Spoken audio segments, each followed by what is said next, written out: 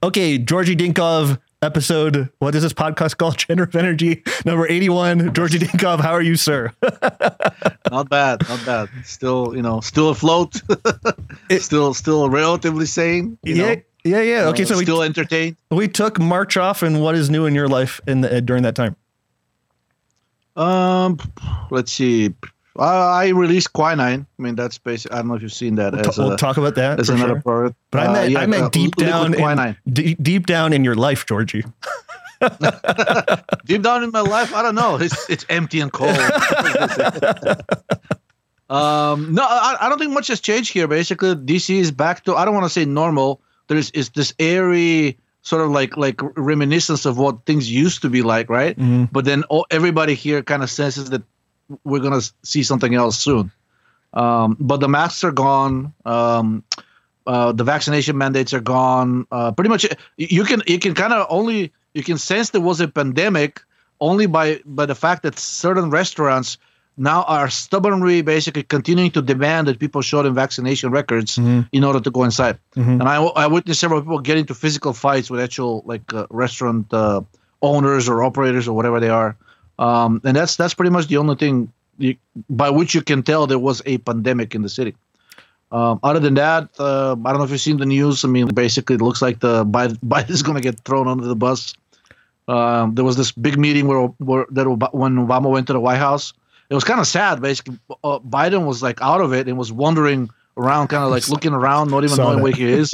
And he went and tapped Obama on the shoulder, and that guy didn't even turn around to acknowledge him. He just kept shaking hands with others. Ray called Obama a test tube CIA baby. A test tube CIA baby? Yeah. He was groomed for the presidency by the CIA, basically. I wouldn't be surprised if he is an actual still active operative or whatever. You know what the CIA calls the president? Oh. A non-employee with a security clearance on a need-to-know basis only. Makes sense to me. There's a reporter named Wayne Madsen, and he did some really good investigative work on Obama's background and his mother, who worked for the CIA, and then the Sukarno Indonesian genocide. So I can't remember who's the bad one. I think it was Sukarno. And anyways, Obama's dad, his second dad, worked for Sukarno during the genocide. And then his mom, I think her name's Lee Dunham, brought baby 8-year-old Obama to Indonesia during the genocide, during that time. That's why his name is Saitoro or something, right? Yeah. Barack Saitoro Obama or something like that. But who would bring their child to a war zone unless you're not you're guaranteed safety? Yeah, the only way this can happen is if you're part of the game. Yeah. But he does some good. Anyways, okay. So you were saying Biden being confused when Obama came back? Well, he's out of it. I mean, basically, I don't know if you've noticed, and I don't know if you've seen the speeches about Ukraine several times. He basically said that Putin is getting ready to invade Russia. That makes sense to me. Several other flops like that, and basically they don't even try to correct them anymore. And those things, even the fact checkers who are usually on Biden's side, they're now basically because apparently they're seeing this chatter that Biden is out of it, and they're fact checking that. Did he say Putin will invade Russia? And then the verdict is partially true. I think that was a zero hedge, the fact checking that he was confused. I mean, how ridiculous can it possibly get? Okay. But it's the whole idea. They're kind of telling you whatever you see, that's not reality. Mm-hmm. We will define it for you. And that's part of, that's the game that I've been playing and they're trying to actually get us to fully commit to. I'm sure there's 100 Orwell quotes about changing reality and shaping men's minds to, there's that CIA quote and it's we'll know our job is done when everything the public believes is false, and that's false. But I don't think it's a CIA quote. I think it was wasn't it a Rockefeller quote or? No, I'm positive it was because I investigated a little bit. Oh yeah, CIA director, former CIA director. I can't remember which one, but the woman in the room swears that he said it, but she's the only source for that. Anyways, okay, so what else? Let's see. Getting close to finalizing the steroid testing in nail and hair. We'll talk about Idea Labs. Wait, anything else in your life? I mean, what can a guy with 2 kids and like basically 2 jobs do? I'm if I'm not in bed by 9, then I'm out basically drinking beer until 2 a.m. in the morning. But that second thing doesn't happen very often. I wish it did. Okay, here's a question. What about the grocery stores? Has anything changed in DC? Well, I mean, I think we mentioned this before. Basically, the dairy aisle in most stores is getting progressively smaller and is getting replaced by all this plant crap, cashew milk, almond milk, oat milk, hemp milk. I don't even know how they can be called. I mean, is it even legally allowed to be called milk? Like, wasn't there some kind of a lawsuit that said if you say milk, it has to contain milk, right? So it has to be like a milk-like product. But they don't even bother doing that. They're just saying hemp milk. That's what it says on the carton. So that's one thing. Another, I mean, I'm looking at the more like, so the Whole Foods, which used to have, they would have like 2 separate sections with cooked food every day, and they were actually changing the types of food every day. Now, basically, it's gotten down to a single section of cooked food, and they're cooking the exact same thing, and it's really crap, and it hasn't changed in the last 6 months. They have maybe 4 or 5. I wouldn't say 4 or 5. They have like 2 types of meat, and actually the meat dishes have kind of been declining. It's usually more often like maybe 5 days out of the week they have like an entirely plant-based menu, and then on the weekend they'll have like some kind of a meat, and that's it. But and those things keep repeating every week. And when I ask them like what's going on, they says shortages. Okay, so why, where are you guys getting your food from? They're like, well, whatever we used to get it from, it's no longer viable. So we're back to basically whatever is accessible here within the United States. And that's how you can see that productive capacity, I guess, is declined because they're down to some very limited choices. And when I asked them, like, do you think this is going to change anytime soon? They said, nope. Management is kind of saying, like, keep the costs low, basically, raise prices, by the way. Well, that's the other thing.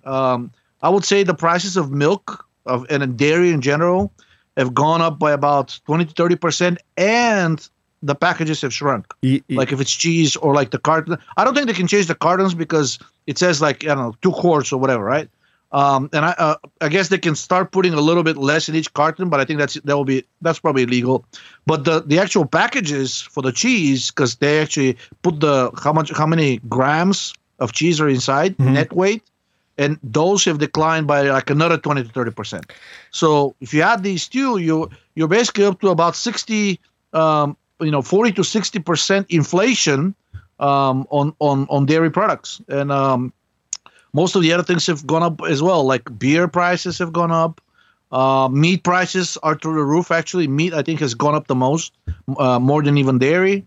And empty shelves. I mean, things that I used to buy this really cheap brand of Whole Foods water, spring water, and because my wife and I just like the taste.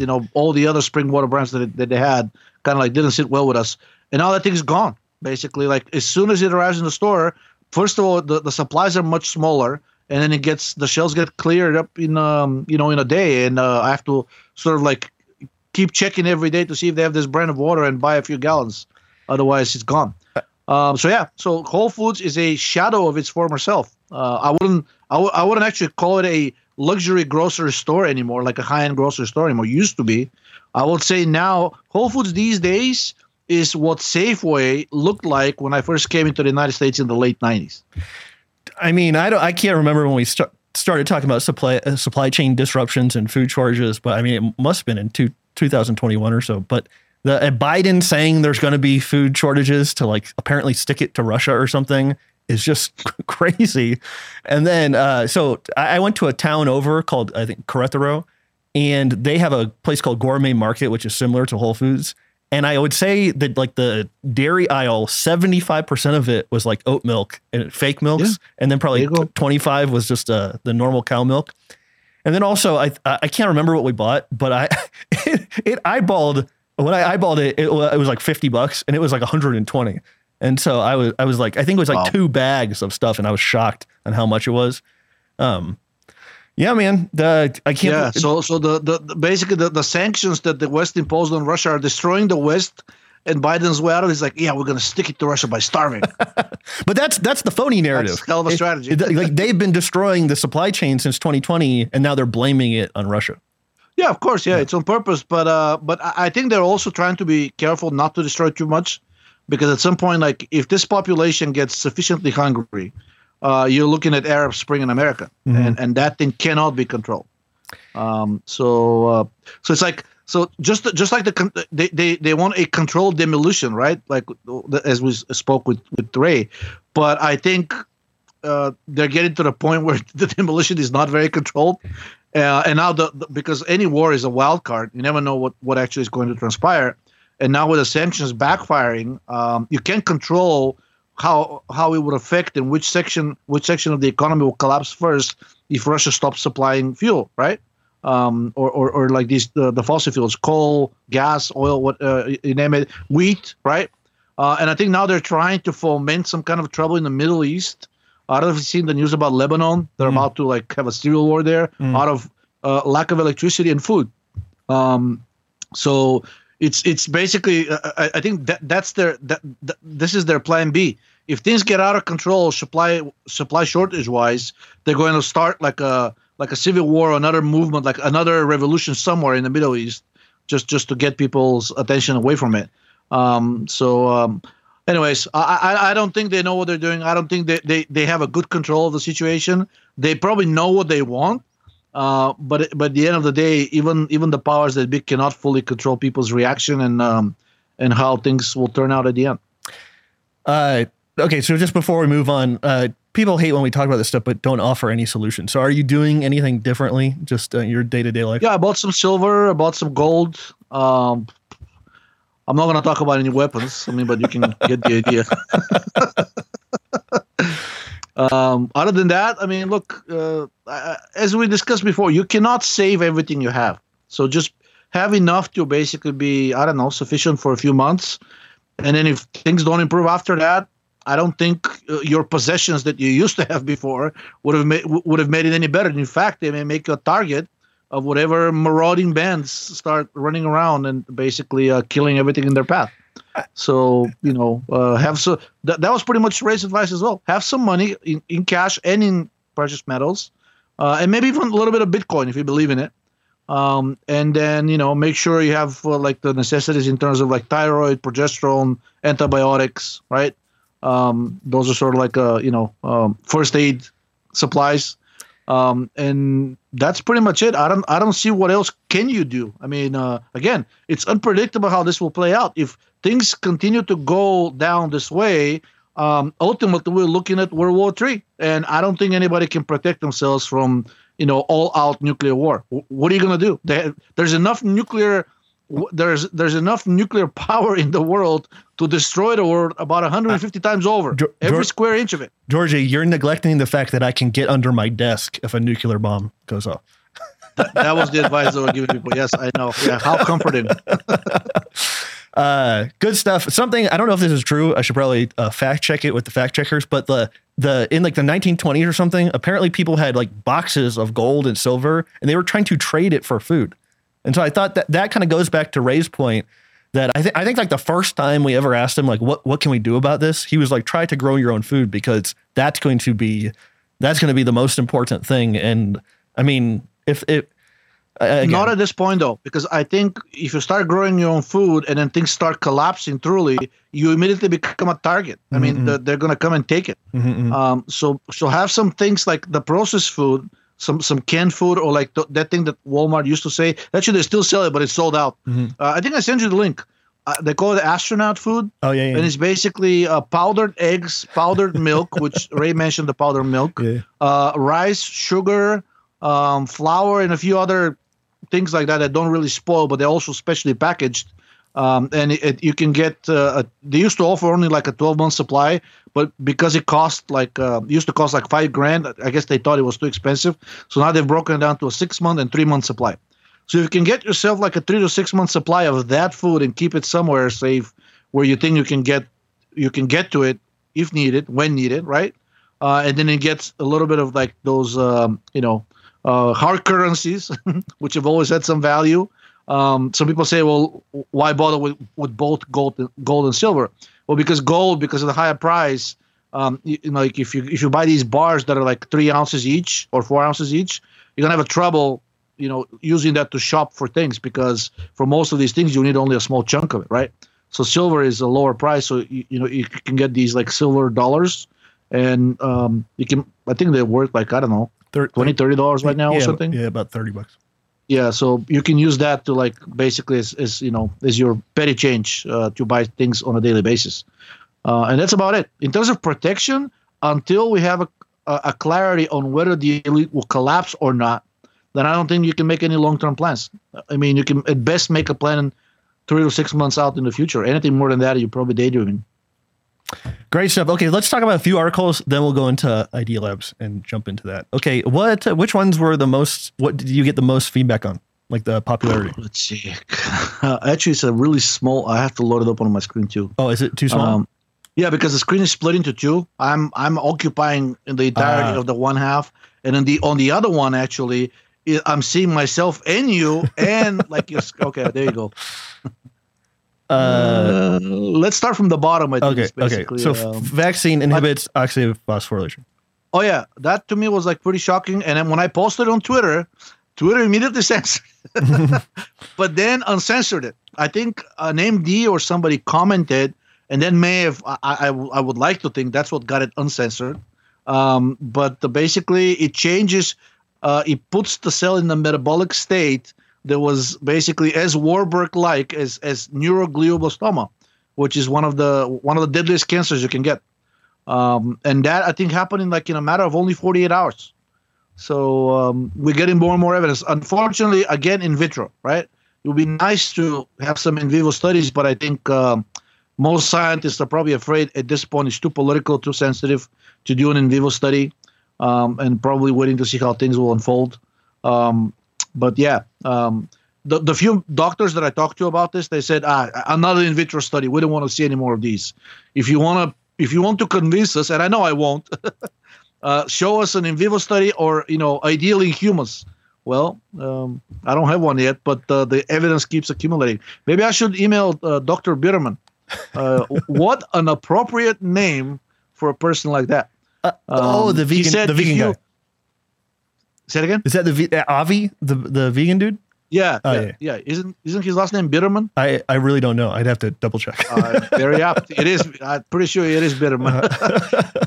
But he said that it was only one in vitro study. He said he would bet his life that it will never be another in vitro study. Mm-hmm. And now there's like at least 6, I think. And we'll see. We'll see what happens. But did you see that they stopped reporting on the splitting the data into vaccinated versus unvaccinated? No, tell me about it. CDC did. CDC decided that they'll no longer, when they publish the data, they'll no longer provide the breakdown of like how many new cases are vaccinated versus unvaccinated. They said it will confuse the public as to the efficacy of the vaccines. Mm-hmm.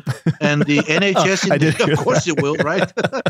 Well, it will convince only the people who are blindly believing in those vaccines to start with. Yeah. And then the NHS, the National Health System in the UK, which is the equivalent, I guess, of CDC, did the exact same thing. Germany started doing the same thing. I think Netherlands is about to start doing the same thing. So little by little, basically, the world's health agencies, if anybody had any doubts that this is all staged, now they're saying, we're only going to publish new COVID cases, but we're not going to tell you which ones were vaccinated and which ones were not. How am I supposed to assert the vaccine efficacy then, right? Well, we're going to do an internal analysis, Georgi, and then we will announce that to your layman ass, or whatever. I have go ahead. Yeah, that's really. I mean, that's where we stand right now. I think another really bad thing that started to come out recently is that I think now they're starting to confirm the effects on fertility as well. Okay, we're back. My doorbell rang. Georgie, continue what you were saying. I was saying that in addition to the effects of inhibiting oxidative phosphorylation to the point of making the person's cells behave as if they were neuroglioblastoma cells, now we're starting to see evidence of the vaccine's effects on fertility as well. And I think Ray spoke about the vaccine, the spike protein containing the sequence for syncytin, right? Yeah. Which was potentially could cause autoimmune reaction in women to the fetus. But now we're starting to see something that was also like forecasted that it may happen because the spike protein, one of the organs where it accumulates the most is the male gonads. And I was reading this blog post by a doctor who was basically trying to, him and his wife were trying to conceive a child. And he went and did all the tests and he looked perfectly healthy, at least reproductively. And then got double jabbed and basically his testosterone levels drop below the low end of normal, which we know is already even the medium range is way too low, and he became fully infertile. And he basically says, I even though I am a firm believer in vaccines, I would like to believe that they're helpful. There is nothing else that I have done that could cause this dramatic decline and basically make him fully infertile. So they went from trying naturally to potentially considering in vitro, and even that was basically, he thought it would be a long shot. So you're saying you don't want accumulation of spike proteins in your gonads?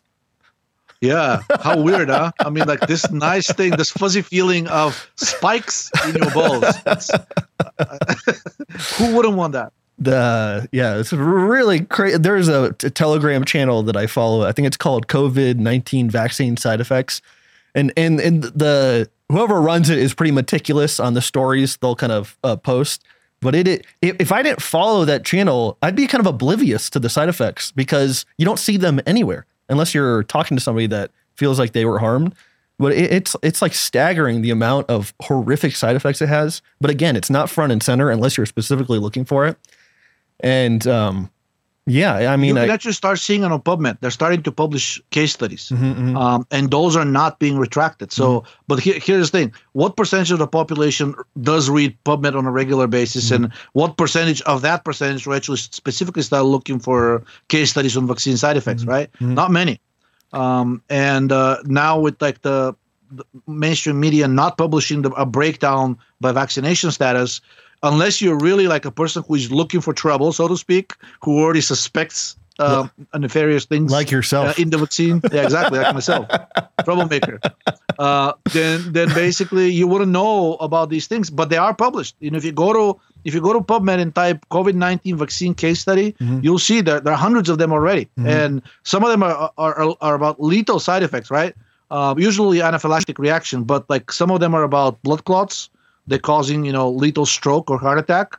And now I'm also starting to see, but they're saying it's a suspected cause because you can't really prove, cause and effect because the medicine says, hey, the only way to prove cause and effect is if you spend $2 billion and do a double-blind randomized placebo-controlled trial, which, by the way, we weren't required to do. Yeah. So you, Georgi, and everybody else who wants to prove that vaccines are bad, you have to spend that money and you have to prove it. And guess what?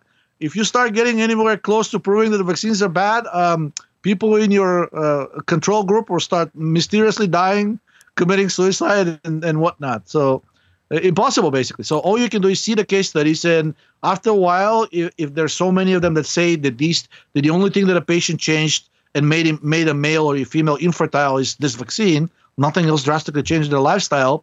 Well, as they say in the CA, when there is any doubt, there is no doubt. This is legitimate speculation, but people are saying, are you following how they want to move Ukrainian refugees into the U.S. and other places like Ireland? They've already moved them, aren't there? Didn't the U.S. accept like 50,000 of them since the war started? Is that true? I think Ireland was supposed to accept like 200,000 or something like insane. But they want to, but I think they've already accepted like 50,000. But people were saying that would offset deaths and stuff by the vaccine. It would be very... That's true. It would be very confusing to see what was going on with the population when it's being replaced by alleged Ukrainian refugees. I just don't trust anything that the CDC or even the Census Bureau publishes at this point. If you look deep enough, you will see that almost everything that they report is based on a model.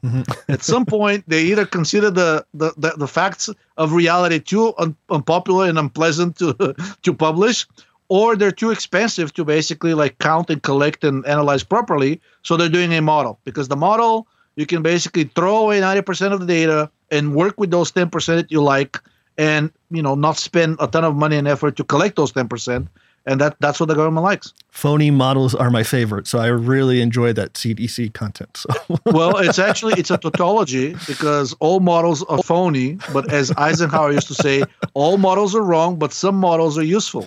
So phony model is already a tautology. So the question is it useful or not? The only question. Fair enough. Okay, let's talk about one more article, then we'll dive into Idea Labs. Which another one was popular? Aging and disease are same process, driven by low metabolism. We can do that, but cocaine, estrogen. It's probably not surprising to people at this point. But the reason I like this is that there's a new center being set up at UCLA. Unfortunately, they're still talking about genes. But the good news is that this lady that is setting up this center or institute, I forgot what exactly the name was at UCLA. She's basically saying, look, there is an exorbitant amount of evidence, and we've known this for a while, apparently. She's like, well, look, every doctor knows that as you age, your chance of getting any disease grows. And then beyond a certain age, it starts to grow exponentially. And that's why eventually, as they say, the death rate stubbornly holds at 100% for all people. So basically she's saying, well, why is that, right? And then she's saying it's the mitochondria. It's because all of these diseases that we're seeing, they're essentially micro images of aging in a specific tissue or organ. And she's saying the way to reverse it, the way to treat these basic diseases is, why don't we attack the actual ultimate disease and probably the cause of them all, which is aging, which is just another way of saying, and she actually says that, low metabolism, right?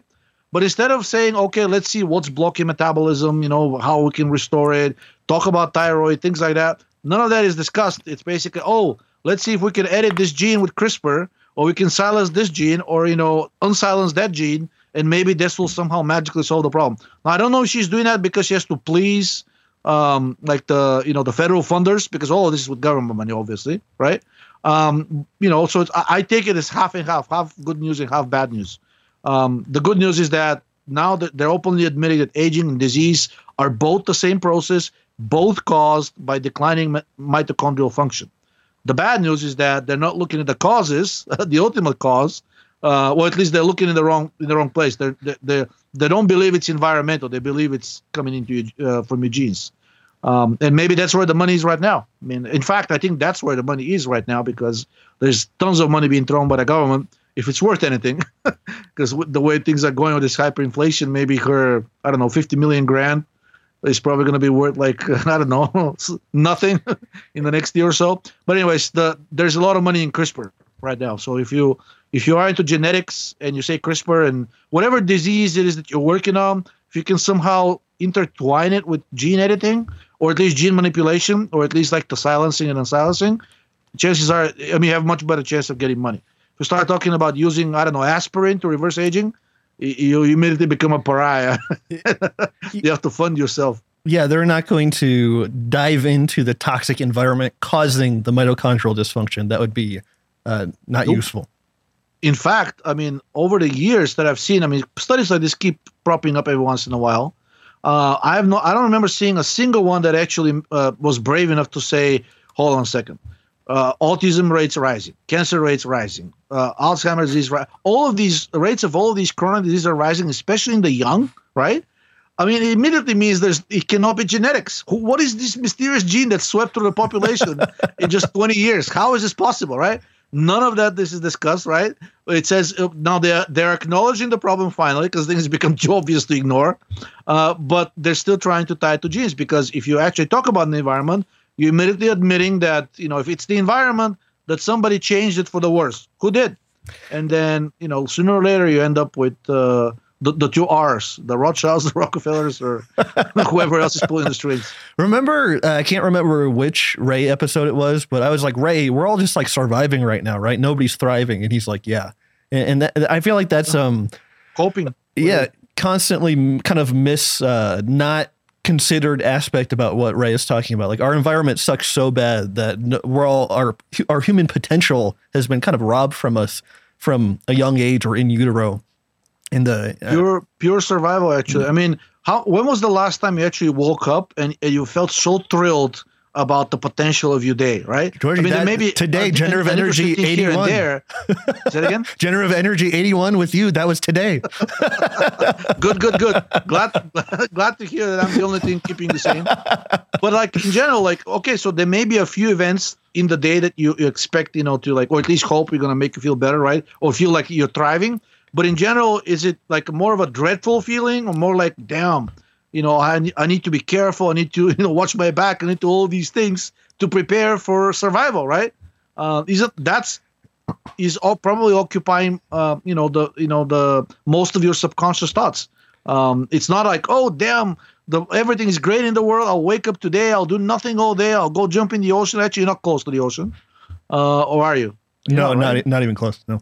Okay, right. So it's more like, okay, what can I do to prepare for the collapse when it comes? Well, that's why I practice getting under my desk all the time, and I practice drills. I think you're totally right. Next time, record it from under your desk. I think you'll appreciate that. I will do that. I think you're totally right, because a large part of my brain is like when I look at something that I need, I go, do I have two of that? Like, what happens if that thing breaks? Like, will you have a backup of that if that thing that you use every day breaks? Like, that occupies so much of my consciousness, and it's such a waste, like the idea that I won't be able to get something in the future. Therefore I should spend a lot of time and my money is kind of tight. And so I'm like thinking about like strategies for it's the most waste. It's ridiculous. This is the life for I think the vast majority of mankind at this point. It's always been the kind of like really dreadful existence for the really poor countries, right? But now it's kind of transferred to the West as well. And, again, so when the thought is things are about to get bad, right? At least that's the general mood. What can I do with the little resources that I have and expend them in the most efficient and effective way possible? It's not, oh, where do I go party today, right? I don't even know. Actually, I don't even know young people anymore that actually in that kind of a mood. Maybe people in college, but those that I know that in college right now, it's nothing like my generation or even my brother's generation. Basically the 20-year-old people that are 20-something that are in college right now, or 18-year-old or something, because they started 18. I would say half of them are probably on some kind of a psychotropic drug, prescription, and the other half are again on a psychotropic drug, non-prescription, and a good portion of them are taking both. Mm-hmm. And if they stop, I don't know if you've seen some of the reports on the forum from students saying like, if I run out of my antidepressant, and the doctor doesn't refill my prescription in the next 24 hours, I will probably kill myself. They feel they have this dreadful feeling that their life is entirely out of their control, and there's nothing they can do to bring it back under their control. It's like no matter which aspect of it you touch, it's already kind of like taken over by this entity. Could be an industry, could be like another person, could be the government, right? And it's like it doesn't belong to you anymore. I agree with you from experience with somebody that is taking those types of drugs. And it's, I actually read that thread because I was interested, and it seems, I think Ray said, like when somebody asked Ray about getting off an SSRI, he was like, it's really hard. And I don't recall Ray saying, like mentioning that something was really hard before, like as a preface for what his answer was. So I thought that was pretty disturbing. Anyways. Okay, let's do one last one, and then we'll go into Idea Labs. Pick one. Any of these that caught your eye? The cyproheptadine? Yeah. That was pretty shocking one. The 12 milligram? Yeah. Got it. So a person with liver cancer, I would call it stage 4, fully metastasized, I think bones and a few other organs, I think brain as well. At this point, this person's terminal. Once you get to that point once you have bone metastasis, chances are that the doctor will probably start telling you, get your affairs in order and let's get you off of whatever drug whatever chemotherapy or radiation you're doing, and let's give you some happy pills, which is a euphemism for morphine, and kind of like trying to ease your transition is what they call it. And basically, that person had stopped all of these treatments because I think the doctors, if I remember correctly, they were saying that there was no point. And then that person was prescribed 4 milligrams of cyproheptadine taken 3 times daily. Within 2 weeks of doing nothing but that, the cancer was gone. And then they did some imaging, and they basically saw that the lesions had in almost all of the organs, in other words, the metastases, had healed, except like I think there were like one or two that were still there. And they said it may be a good idea to continue doing that. And he stayed, I think he or she, forgot, the patient stayed on the cyproheptadine for a total of 14 months, at which point basically everything was gone, both the primary tumor and the metastases. And none of the biomarkers for liver function came back abnormal throughout the course on cyproheptadine. And I know some people have concerns about cyproheptadine. There's some published case studies that show elevated liver enzymes. It is certainly possible, but on this dosage for 14 months, the liver actually recovered. And by the way, it was liver cancer. So if cyproheptadine is bad for the liver, it should have actually been really bad for the specific person, but it wasn't. If the way I read it, to me, after the first 2 weeks, that person should have been more or less considered cured because the massive primary tumor was gone, and most of the well-formed remote metastatic nodules were also gone. It was only small lesions that were visible only on imaging, basically like a very high contrast imaging studies. Only that was the only way to tell that the person actually had cancer. And even those were gone after a total of, I think, 14 months of therapy. I don't know what to tell you, but other than, if that doesn't prove that serotonin and histamine are carcinogenic, or at the very least promote drastically the development of cancer, then probably nothing will. I mean, it's a one case study, but cyproheptadine has other studies behind, in terms of evidence, even though not necessarily for malignant tumors. It's known to fully cure Cushing disease, which not Cushing syndrome, Cushing disease, which is caused by a tumor in the pituitary gland. And so often, not, I would say about 20-30% of the times, those tumors are not benign. So it's used to actually fully cure those cases. And I think it's also been successfully used for something called Nelson syndrome, which is what happens if you get your adrenal glands removed. The pituitary goes into overdrive because it says, oh, there's no cortisol, and the body says, oh, let's get the pituitary to release a lot of ACTH, right? And it does. And ACTH, elevated ACTH levels in the blood, cause these like large brown spots in your skin, and also cause massive tumors to develop in the adrenal glands and the kidneys. And I think cyproheptadine has a few studies showing that it can actually cure that as well.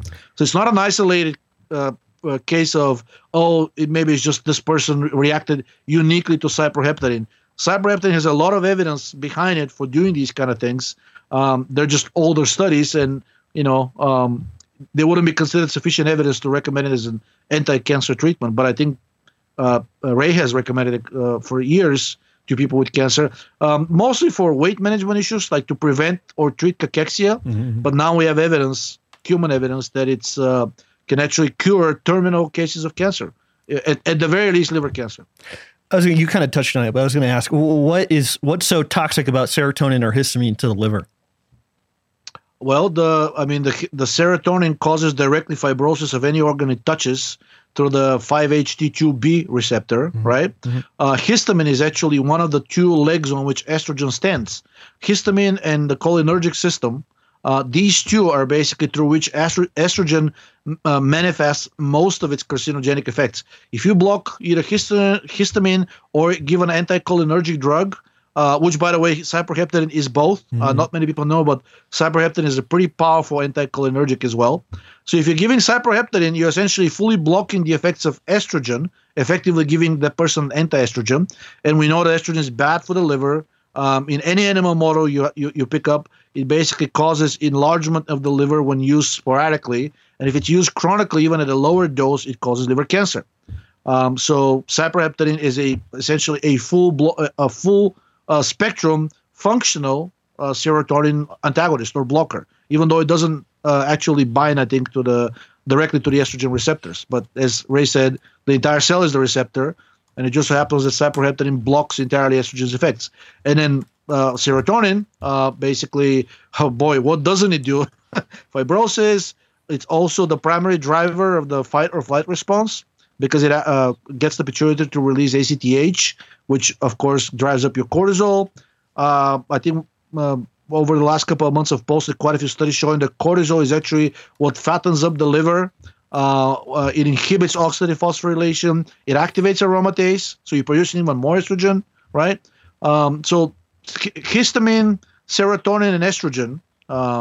If you can block these three, and that's what cyproheptadine is doing, you're probably blocking the majority of the bad mediators, the cardinal bad mediators in the body. If you can also block cortisol and aldosterone, you're probably 90% there. And if you can block the PUFA downstream effects through cyclooxygenase and lipoxygenase, then you've probably covered pretty much all bases. I mean, there's still little crevices here and there that can go wrong. I mean, you're not blocking 100% of the bad things that can happen to your body, but blocking 99%, it's usually sufficient to allow the organism to restore its energetic homeostasis, and after that, the organism will take care of the rest. You don't have to address every downstream pathway that exists, and we don't know how many exist, right? I mean, there's probably thousands of them that we still don't know about, right?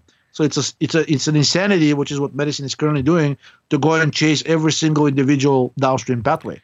Look at the high level, and the high level is thyroid, right? And then underneath, literally the very next step would be estrogen, histamine, serotonin, prolactin, the prostaglandins, nitric oxide, things like that. And cyproheptadine happens to be able to address most of these. Yeah, that's something that's difficult about attacking the stress system is what you're saying is there's so many different layers from the prostaglandins to nitric oxide to parathyroid hormone to prolactin. And my understanding is that like those are like different, they've developed at different times, or like what's that called? The history of some chemical, or I can't remember. Whatever. They have a different evolutionary history, but they're all part of the stress system, right? Mm-hmm. And unsurprisingly, usually, I think one of my first posts on the forum was one of the ways Ray is on the right track is that when he talks about something that promotes a disease, right? Actually, several things that promote the disease, and then you get a substance that opposes one of those, right? And then if you look at those, the way these things are bad is that they always go hand in hand. It's very hard to find a person with high estrogen that doesn't also have high cortisol, high serotonin, high parathyroid, high prolactin, right? They all go hand in hand. They all activate each other's pathways. And conversely, very hard, to get a person something that's really beneficial, let's say like a serotonin antagonist, and that doesn't actually end up normalizing a large part of the dysregulations that are present in the other systems as well. Even substances that are supposed to be exclusively serotonin antagonists. There are many studies on PubMed with animals showing that the 5-HT3 antagonist on ondansetron, even though it's not only exclusively a serotonin antagonist, but it's actually an antagonist on only one of the receptors. Mm-hmm. That thing has basically multitudes of studies for like all kinds of things that are obviously systemic nature. It can treat low thyroid function in animals. It can treat hyperestrogenemia in animals. It can treat estrogen receptor positive breast cancer in animals. It can treat bone disease triggered by excessive bone resorption due to high prolactin and high parathyroid. And even though it doesn't, medicine will say, well, how does it do this if it doesn't act on those receptors directly? Well, I guess it's the systemic thing. And if you hit one of those systemic mediators and you knock it out of balance, or actually back into balance, the system with sufficient energy manages to rebalance itself. You don't have to address each one of them individually. I know pharma companies would love to, because it means a drug for each pathway, or maybe multiple drugs, but that's not how the body works. I think I've said this before, but I remember a few years ago, I was looking into prolactin or something, and I was like, oh, well, prolactin goes up when the intracellular sodium gets higher, or the extracellular sodium goes into the cell, and that like triggers the pituitary to release prolactin. And I was like, oh, well, isn't aldosterone called like the salt retaining hormone? So prolactin, if that's higher, aldosterone should follow or whatever. And then that like sent me down a rabbit hole, but that was like completely confirmed by the model. You know what I mean? Like Ray's model allowed me to connect a dot that I had never explored before. And so it's like, this thing is coherent, and it doesn't depend on Ray to understand it. You know what I mean?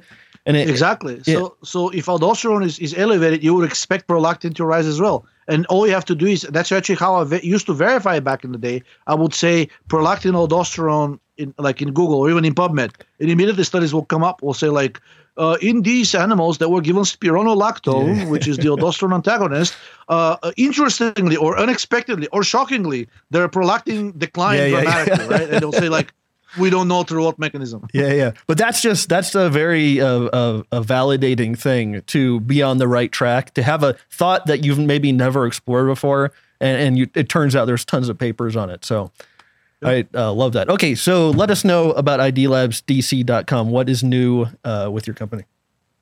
In terms of products, we just released quinine, which Ray has mentioned a few times. I think you and I first talked about it. Mm-hmm. Then we told Ray, he said, I'm going to drink tonic water tonight. And I think he then after that, it made him look into it. And then he mentioned it during a couple of videos as a very broad spectrum anti-inflammatory substance. And basically, he also mentioned it as an ACE2. He mentioned it as an ACE inhibitor, as a promoter of ACE2, which is a good thing, right? Mm-hmm. And I don't know if he ever mentioned directly in the context of COVID-19, but a few papers are already out there because quinine was the molecule that inspired the synthesis of chloroquine and hydroxychloroquine. If you look at them, they're basically the quinine backbone with basically some additional chlorine molecules and some extra hydroxyl groups. But at the end of the day, it's a synthetic bastardized version of quinine. And all of these drugs have now multiple studies behind them demonstrating that they're effective against COVID-19, both due to the anti-inflammatory effect and also due to them basically inhibiting the enzyme that converts angiotensin 1 into angiotensin 2.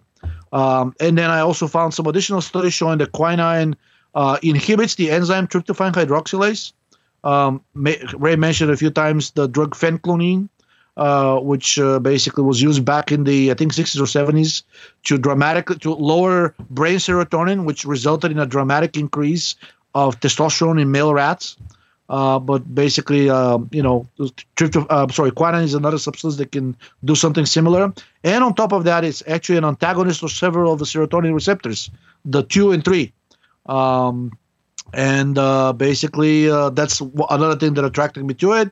And finally, it's several studies that I found recently demonstrated that basically quinine can act similarly to the drug meldonium. So it seems to inhibit the transport of carnitine into the cell, and basically may be able to inhibit or at least lower the excessive fatty acid oxidation, which has a multitude of benefits. And if you go on PubMed and search for quinine and a variety of other conditions that, meldonium has just the same verification process that we discussed a few minutes ago, search for quinine and some disease that you think meldonium is able to treat, and studies start popping up immediately. And then the toenail steroid testing, what's the status on that? The steroid testing, basically, currently we can probably do testing for cortisol and DHEA. And we're probably going to start with hair. It turns out the processing of the samples is key. Duh, right? But in order to extract the steroids from the samples, you need to pulverize them into an extremely fine powder. And it turns out that can be done more easily with hair because nail is tough. There's a lot more collagen in it. And basically it will be more difficult to grind into an extremely fine powder. With nails seems to be more to be easier. So we'll probably start by offering the steroid analysis in nails. We may start with cortisol and DHEA, which several studies have shown that the ratio of cortisol to DHEA in both blood and any of the organs, including nail and hair, these things have been tested. That ratio, cortisol to DHEA, is the best predictor known so far of all-cause mortality. You want that ratio to be lower than 10. Multiple studies have shown that during stress, the cortisol to DHEA ratio rises up to 20. After a major surgery, it can go up to 30. And actually, if it doesn't decline back to at least 10 within 48 hours after the surgery, that person usually dies. So it seems to be a very broad, kind of like a biomarker of how well you're doing systemically.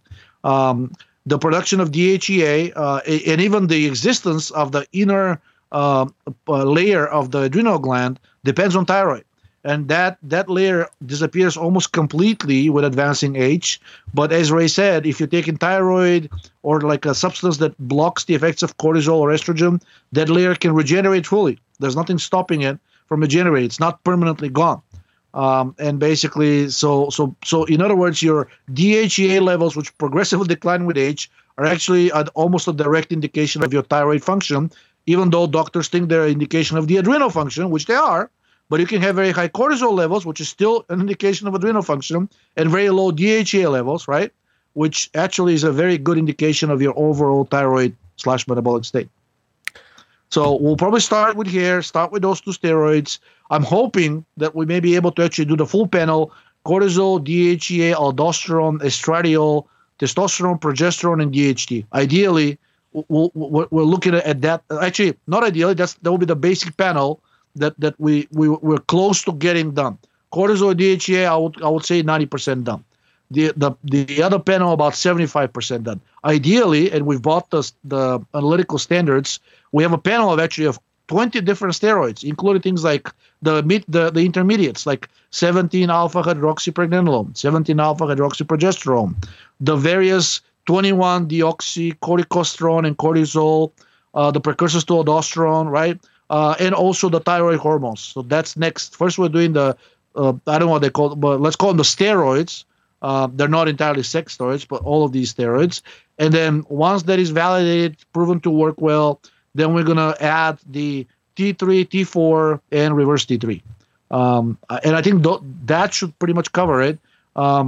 We may try to do T1 and T2 as well, but I don't think they're as important as those 3, the T3, T4, and reverse T3.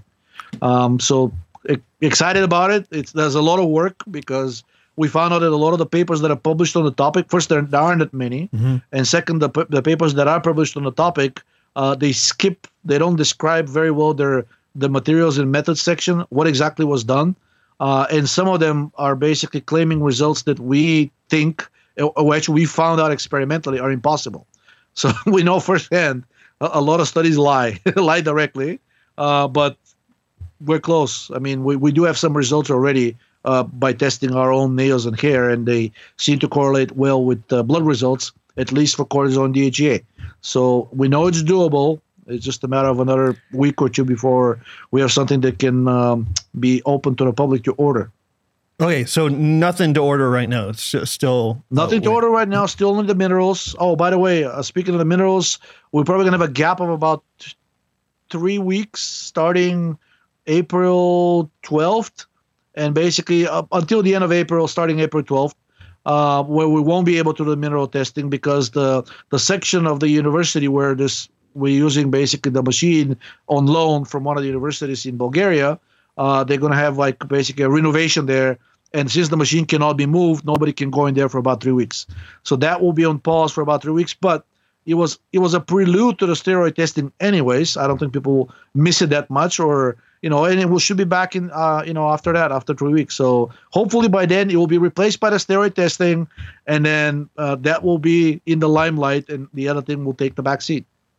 Awesome. Okay. I do coaching on patreon.com/Danny Roddy. And then here, let me just talk about the schedule real fast. Okay. So today, Georgi is on April 15th. I'll be doing a Q&A.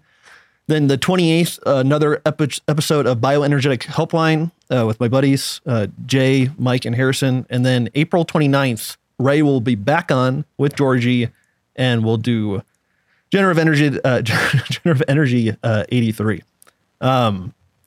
You completely checked out during this time when I was reading the schedule, Georgi. Because I'm checking my phone. I keep getting these calls and emails, even though I'm told people don't bother me until 10:30. Okay, and what I feel like I have something else. Oh, these episodes are not live right now because dealing with my internet is just too much to handle. So I know the whole podcast has been kind of plagued by my bad internet. So we're just going to nip it in the butt and not do these live right now because it's just a bad experience for people watching. So, and when the collapse comes, we're going to be drawing ourselves on paper and then sending this to people to flip through the pages and reenact the actual episode. Yeah, once the cyber attack hits and everything powers down, I'll have to drive to Ray's house and do a podcast for just the people watching. Next time, if we have the episode with Ray, if things don't collapse by then, I'm going to ask him about amateur radio, ham radio. Oh yeah. That thing seems like probably the one thing that would be the world will depend for communication because it's these people out in the woods they make their own antennas. They communicate worldwide. They have like all of these networks and whatnot. And if basically the state sponsor, the centralized means of communication collapses, I don't know what else can be used for like long distance communication. Preppers talk about those radios all the time. So that's like that's like a thing in that community. Okay, let's talk about 2-3 more of these and then get out of here because I know it's late and we've been going for about an hour. Okay, why don't we talk about PUFA because that is extremely popular right now. Which one? PUFA cause obesity, diabetes, and all these things. Uh-huh. So this is actually a group that's been doing a lot of anti-PUFA studies. I think they're out of the University of Washington, somewhere on the West Coast, as far as I can remember. And they're kind of like, I can't decide if they're controlled opposition or they really mean well, because they publish these damning studies about PUFA, and then they say, oh, it's not really the polyunsaturated fats; it's caused by an unknown factor in these seed oils. Well, what is that factor? Mm-hmm. They've been looking for I don't know 3, 4, 5 years, and nothing is published on it. But the actual studies, at least the conclusions are, PUFA is definitely bad. Mm-hmm. It's causing all of these things. And the group, because they have like several groups of like, obviously with animals testing different oils, they're saying the group that actually was on coconut oil did the best. And they never, miss a chance to mention that all of the members of the actual study, the study authors, have switched completely over to eating coconut oil or olive oil. But they're saying like we're done with the PUFA. Said nobody should be eating PUFA. I think they actually say if soybean. There we go. If there's one message I want people to take away, it's this: reduce consumption of soybean oil. It's not just soybean oil. In the previous studies, they actually tested canola oil, rapeseed oil, I think cottonseed oil as well. They found the exact same things, and they said, still kept repeating, it's not the PUFA, but it's some unknown factor. Well, then why are you advising people to stop eating soybean oil? Then say eat soybean oil without that factor, right? So I suspect they're either being told like you can't directly bash PUFA, right? Or there's something else going on. I mean, they maybe they're believers that they refuse to believe that something as benign and widespread as polyunsaturated fats can be responsible for all of these terrible conditions that they're seeing. Diabetes, obesity, heart disease, mental disorders, right? I mean, believe it or not, they're able to test things like anxiety and depression in animals. They're very well established tests. Neurological disease, Parkinson's disease, all of these things. They're saying PUFA is ubiquitous not ubiquitous, but like it's omnipotent in causing any one of these conditions. And they never miss a chance to say, look, our entire group has stopped eating PUFA, and now we're all on butter and coconut oil. Yet they refuse to condemn the actual polyunsaturated fats in the oils. They still keep looking for that unknown, mysterious factor that is present somehow only in those oils, and that's responsible for causing these diseases.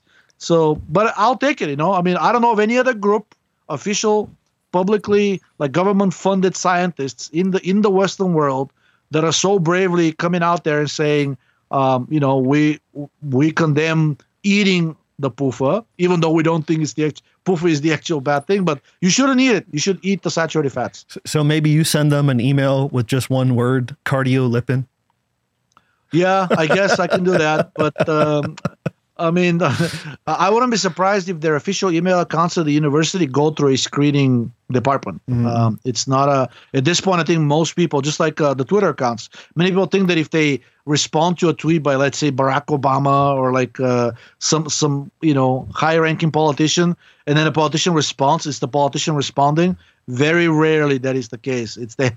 Clearly they have an entire PR team that's responsible for handling that account. And I think the same thing is starting to happen in the universities as well, because clearly if like a well-known scientist gets on the record and basically sends somebody an email, says, oh yeah, just between the two of us, I think it's PUFA, you shouldn't be eating it, right? And then it turns out the university is getting like, I don't know, $100 million from Monsanto, one of the biggest producers of pesticides, and also I think of Mazola oil. Clearly that is not going to sit very well with the sponsor. So again, I mean, if I can email them, but so far my experience with high-profile scientists is that they either never respond, or if they do, they first go through a barrage of questions like, who are you? Who is your sponsor? Like, who do you work for? Who is your advisor? Who can vouch for you?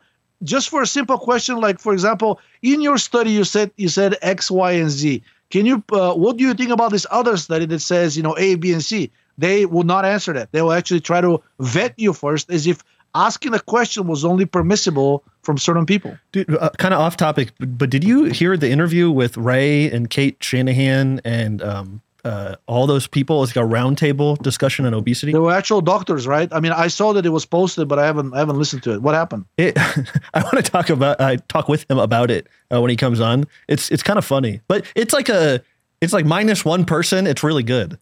And it's a good. Except that lady that she was a doctor and she kept basically trying to attack him, right? No, she's just like everybody is flowing and she's not flowing.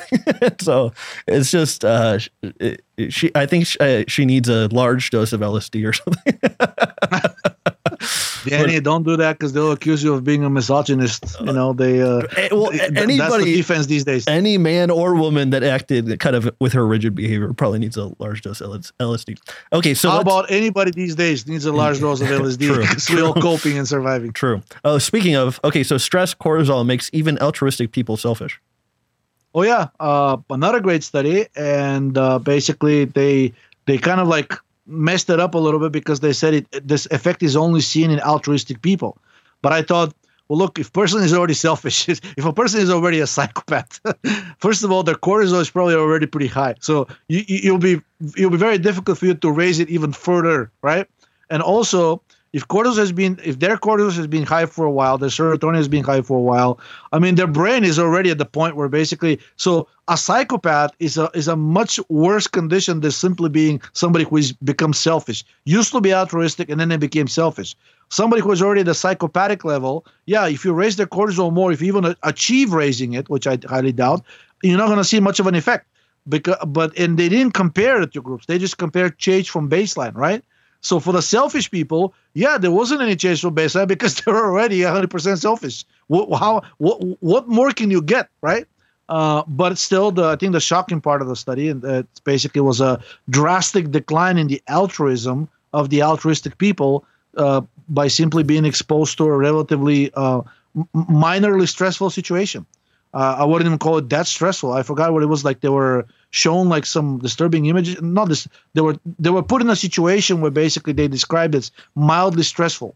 And to me, that's I mean, imagine what happens if somebody is made to fight for their survival, just like as we're now, or like think of like all the bad things that can happen on a daily basis, and that they have to spend their limited resources and most of their waking hours thinking about survival.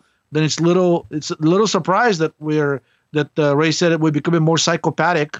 That's probably why we've been under constant stress, and ultimately it takes its toll on people. And we're turning into these selfish, self-centered, hopefully not yet psychopathic people, but we are on our way.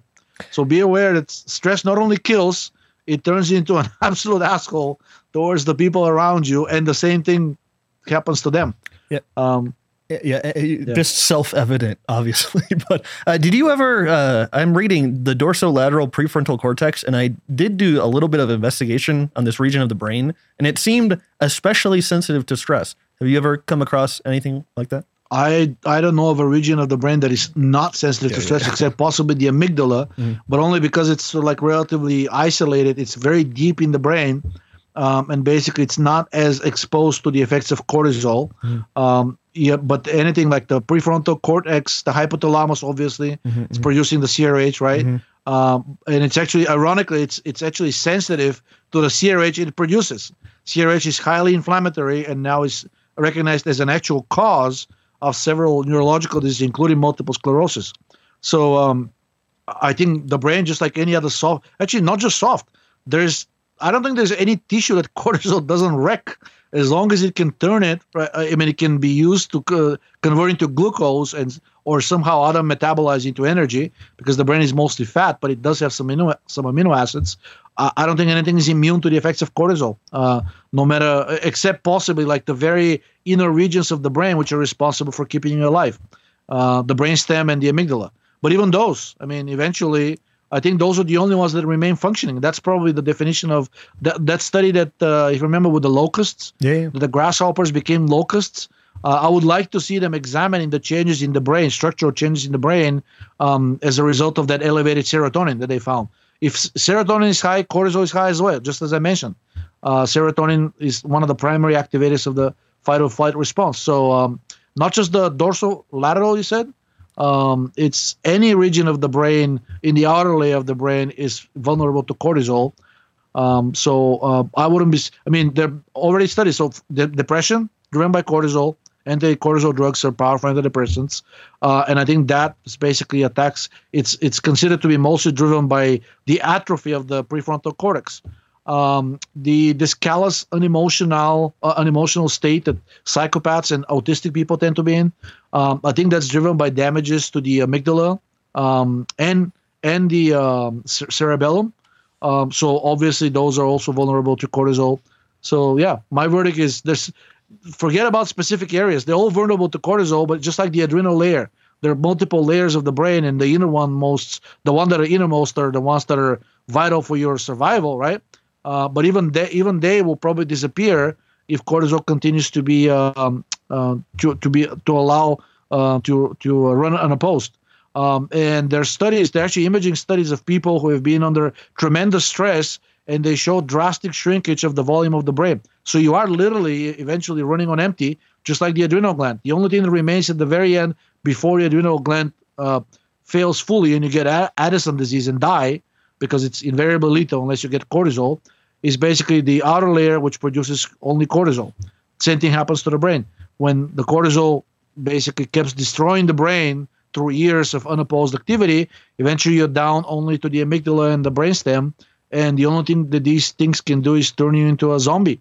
Maybe all these zombie movies are not entirely like off script. They seem to be based on something. Well, I'm afraid to think of what there are probably labs that have done these experiments on people in third world countries run by the CIA. But what was that section on Reddit? Suspiciously specific.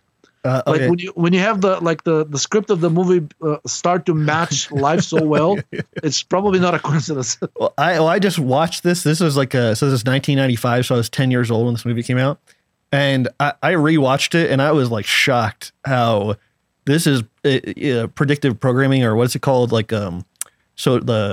There's a word for it. Anyways, which movie is that? This is called Outbreak. And it was, it was basically with the virus, the monkey. Yeah. There's like nothing different from the response with COVID than what happened in this movie. But minus the dropping that bomb, the thermobaric bomb on the village, right? Yeah. But we'll probably see that in the near future. Yeah. But it was just crazy because this has been incepted in the brains of people for such a long time. Like this is, I think I don't want to speak out of turn here. They use like phrases that were used in COVID, like separating each other and things like that. And anyway, there's a most recent movie that's actually even more accurate because it was with Matt Damon and Gwyneth Paltrow. Contagion. What was it called? Contagion.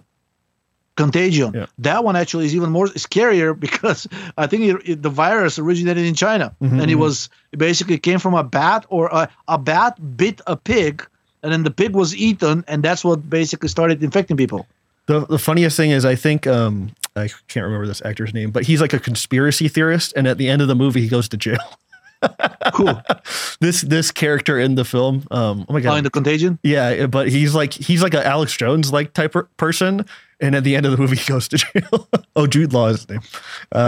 Jude Law. Okay. Yeah, pretty funny. Okay, let's do one more here, and then we'll call it a day. Do endotoxin or stem cells? I would say these are pretty obvious at this point, right? I want something else that's like more surprising. Okay, you tell me. The list and see. Oh, the vitamin D2 and D3. I mean, I wanna wake up the evil spirits because I know that will rile people up. Wasn't there some discussion about D2 being the recommended, like the group that opposes us said that basically if you supplement with anything, it shouldn't be D3, it should be D2? Is that, if that's true, I didn't know that. Okay. Well, anyways, this thing basically says that even if that is not true, the fact that your doctor actually is only authorized to prescribe you D2 because it's the only form that's approved for oral therapy, You go to a doctor, you get diagnosed with low vitamin D. The doctor will say, okay, I'll prescribe you vitamin D, and they gives you a prescription for vitamin D2, usually the dosage of 50,000 units once weekly. Right? But this study now says that the vitamin D2 and D3, they basically do not have the same effect on the immune system. And one of the primary reasons in many of the studies, if not most of the studies coming out lately in regards to vitamin D3, are in regards to its immune boosting effects. And specifically, maybe I shouldn't say it, but I will say it, helping with COVID-19, making it, preventing its occurrence, preventing the actual infection, in infected people, making it milder, and in people that end up in the hospital, preventing complications and death. Multiple studies on that, right? And then invariably, the mechanism of action proposed is that vitamin D basically activates the T cells, or at least helps you produce more. One way or another, this study says basically that vitamin D2 does not have this effect, but only D3 does. So basically, they're saying for immune system boosting purposes, one should not be using D2 because it's completely ineffective. I'm just going to skate by that one real fast. Thanks for that, Georgie. Okay, is there any other one that you really wanted to talk about? Let's see. Vegetables, master lactic acid, Alzheimer's, eating meat, exercise bad for dental, aspirin, emphysema, epilepsy, energetic calcium overload. Let's do the, can you scroll up? Yeah. Let's do the lactate. Okay. Oh, here we go. Okay. Yes. So just 48 hours of exposure to slightly elevated lactate levels was basically enough to trigger changes into the whole apparatus of the cell, which is something that I think even as far back as Otto Warburg used to say, that basically if the cell senses that the energy it produces is not sufficient, it will start to dismantle, it sort of cannibalize itself, or at least dismantle the apparatus that it doesn't need, which is the oxidative phosphorylation apparatus. And this study demonstrated that some of these changes are basically visible after only 48 hours of exposure to elevated lactate. And it wasn't even to the point of what doctors would diagnose as lactic acidemia or lactic acidosis. It was something that you would see as in like you ran, you went for like a decently long run, not a marathon, let's say 5 or 6 miles. That's the level of lactate that you get when you run that distance, and that's the level of lactate that, if maintained for 48 hours, it was enough to start causing pathological changes. Guess what? This kind of lactate that you get after running, so young people can get away with it because their liver is actually really good at processing lactate and turning into glucose, and then that gets metabolized. Mm-hmm. As you age or as your thyroid function declines, that elevated lactate you're getting from any kind of exertion doesn't go away easily. It basically sticks around in your cells, and basically can stay there for as long as a week or even 10 days. In fact, it's one of the good measurements of how good your systemic health is. If you remember the methylene blue test, which is basically capable of oxidizing lactate back into pyruvate, and basically since lactate is a reductant, one of the good tests of your systemic health is what dosage of methylene blue do you need in order to start peeing blue? Mm-hmm. And the higher that dosage is before you start peeing blue, the more reduced your overall redox state is. In other words, the more this methylene blue gets used, because the methylene blue, when it gets reduced, it becomes colorless, right? So if you're in a really good oxidized state, you drink that blue methylene blue, right? And if it's not needed, if it's not used, you'll pee out most of it, right? But if you're in a really reduced state, if you have a lot of lactate or other reducing metabolites with a lot of sulfhydryl groups, then basically this methylene blue will get quickly used up, and you'll be peeing it out in its colorless form, and your urine will not turn blue. This has been noticed that in people with advancing age, their lactate can stay elevated for many, many days in a row. And this study showed that even 48 hours is sufficient to already put you on the track of chronic disease such as diabetes and obesity, and in general chronic inflammatory state. And they even say that at this point lactate is starting to get recognized, just like carbon dioxide. Maybe lactate will get that crown first, but basically medicine has used to say that there's nothing about lactate and carbon dioxide exciting that deserves studying. They're nothing but metabolic waste products. And I think medicine still maintains that about carbon dioxide, but lactate at this point is starting to get recognized as a major cause of diseases. And I think they have it over there underlined and bolded and colored in red, that the actual authors of the study are agreeing with that statement, and they're making it themselves, and they're doctors. They already say lactate could be a master regulator of carcinoma, right? Of carcinogenesis, but it's not just cancer. For earlier up in the study, they say that it's heart failure, lung failure, kidney failure, all of these degenerative changes seen with the diabetes, with basically disease of the gastrointestinal tract, such as non-alcoholic fatty liver disease, steatohepatitis, even cirrhosis. All of these things can have their beginning states that look like something that lactate can produce in just 48 hours. What did Ray say when we asked him about what was the optimal blood level? Didn't he say like under 1? Or does that ring a bell? Yeah, and he said that it's you can actually diagnose cancer in people, and he's right. The vast majority of cancer patients that are in really bad state, they arrive at the hospital in something called type B lactic acidosis. And by the way, I would say a good 40% of the cancer patients that are in if the cancer is really not in remission but active and acting up, they actually die from that lactic acidosis. It has a 40% mortality rate even if treated. And he said it could be used as a good test to diagnose if somebody has a really large or extremely aggressive tumor, because they'll have a very very high level of lactate in the blood, way higher than a diabetic. But he said that extreme forms of diabetes, especially type 1, they can actually approach the levels of lactate seen in advanced cancer patients. Great stuff. Okay. Outro. What are your thoughts? What are you thinking? Not much. I want to talk to Ray, survive for another 2 weeks, and then we'll see what happens afterwards. It'll be really interesting to see what happens after the war in Ukraine winds down, because the news that I'm hearing from unofficial channels is that essentially the days of the dollar's dominance are over, and there's no telling how this will play out. This is why I think that the elite is really not in control, because they still depend on the dollar, right? And until the digital currency is in place, which they just passed a law instructing the Treasury Department to look into creating a digital currency, unless they're planning of sort of co-opting one of the existing ones, such as Bitcoin, which would confirm many conspiracy theories. Right? The Ripple, like the World Economic Forum, specifically mentions XRP in some of their documents. So yeah, Ripple could be one of them. They can just say, going forward, this is the only currency that we allow, right? For official transactions.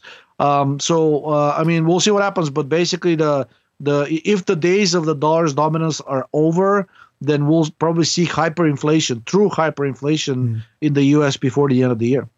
So, just to speculate, what do you think the story will be of 2022? The story of 2022? Towards the end of 2022, if we don't have World War III, I would say basically the demise of the dollar, or like civil unrest in the United States. Or actually, not just in the United States, in most civil unrest in one or more of the highly developed countries, either due to shortages, which they'll blame on the war in Ukraine, right? Or due to some kind of a currency collapse. It doesn't have to be the dollar. I think the dollar, the financial shenanigans that the empire players can perform, they will probably throw some other currencies under the bus before the dollar collapses. But it's because the Western world, and in general the world, is still so interlinked. If the British pound collapses, or if the French franc collapses, or if the euro collapses, that still is sufficient to cause a large-scale civil unrest in a developed country, which will probably spread to other areas of the Western world. So I think that will be the all three of them are interconnected. I don't think one can happen without the other. Which one will happen first to me is the real question.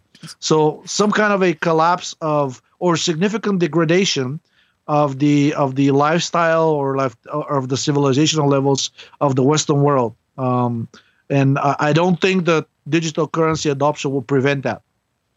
And you were prescient, and you called the war. When do you remember when that was? Maybe like late 2021 or early 2022? I just thought that they were running out of options. I mean, basically, once I start seeing that the restrictions started getting somehow suspiciously quickly lifted and removed and backtracked on things that I thought basically like were already done deal. I mean, the Austrians, the 1/3 of Austrians, actually 1/5, and 1/5 of Germans that remained unjabbed, they didn't have that many options. I mean, it was almost game over for them. And suddenly everything started getting removed. And I personally thought that the reason the war was started was that some of the technologies underpinning the Great Reset, specifically the artificial intelligence, I personally think it's a bust. I don't think the elite was not smart enough to realize that through artificial general intelligence on a digital computer is impossible. In fact, there is a mathematical proof for it, ironically done in the 1950s by a Russian. But of course, we don't trust those Ruskies, so why would we take anything that these people did? It was probably some kind of a subversion effort to get us to believe something fake, something false. Anyways, but the fourth industrial revolution is almost entirely dependent on the assumption that artificial intelligence will take over, right?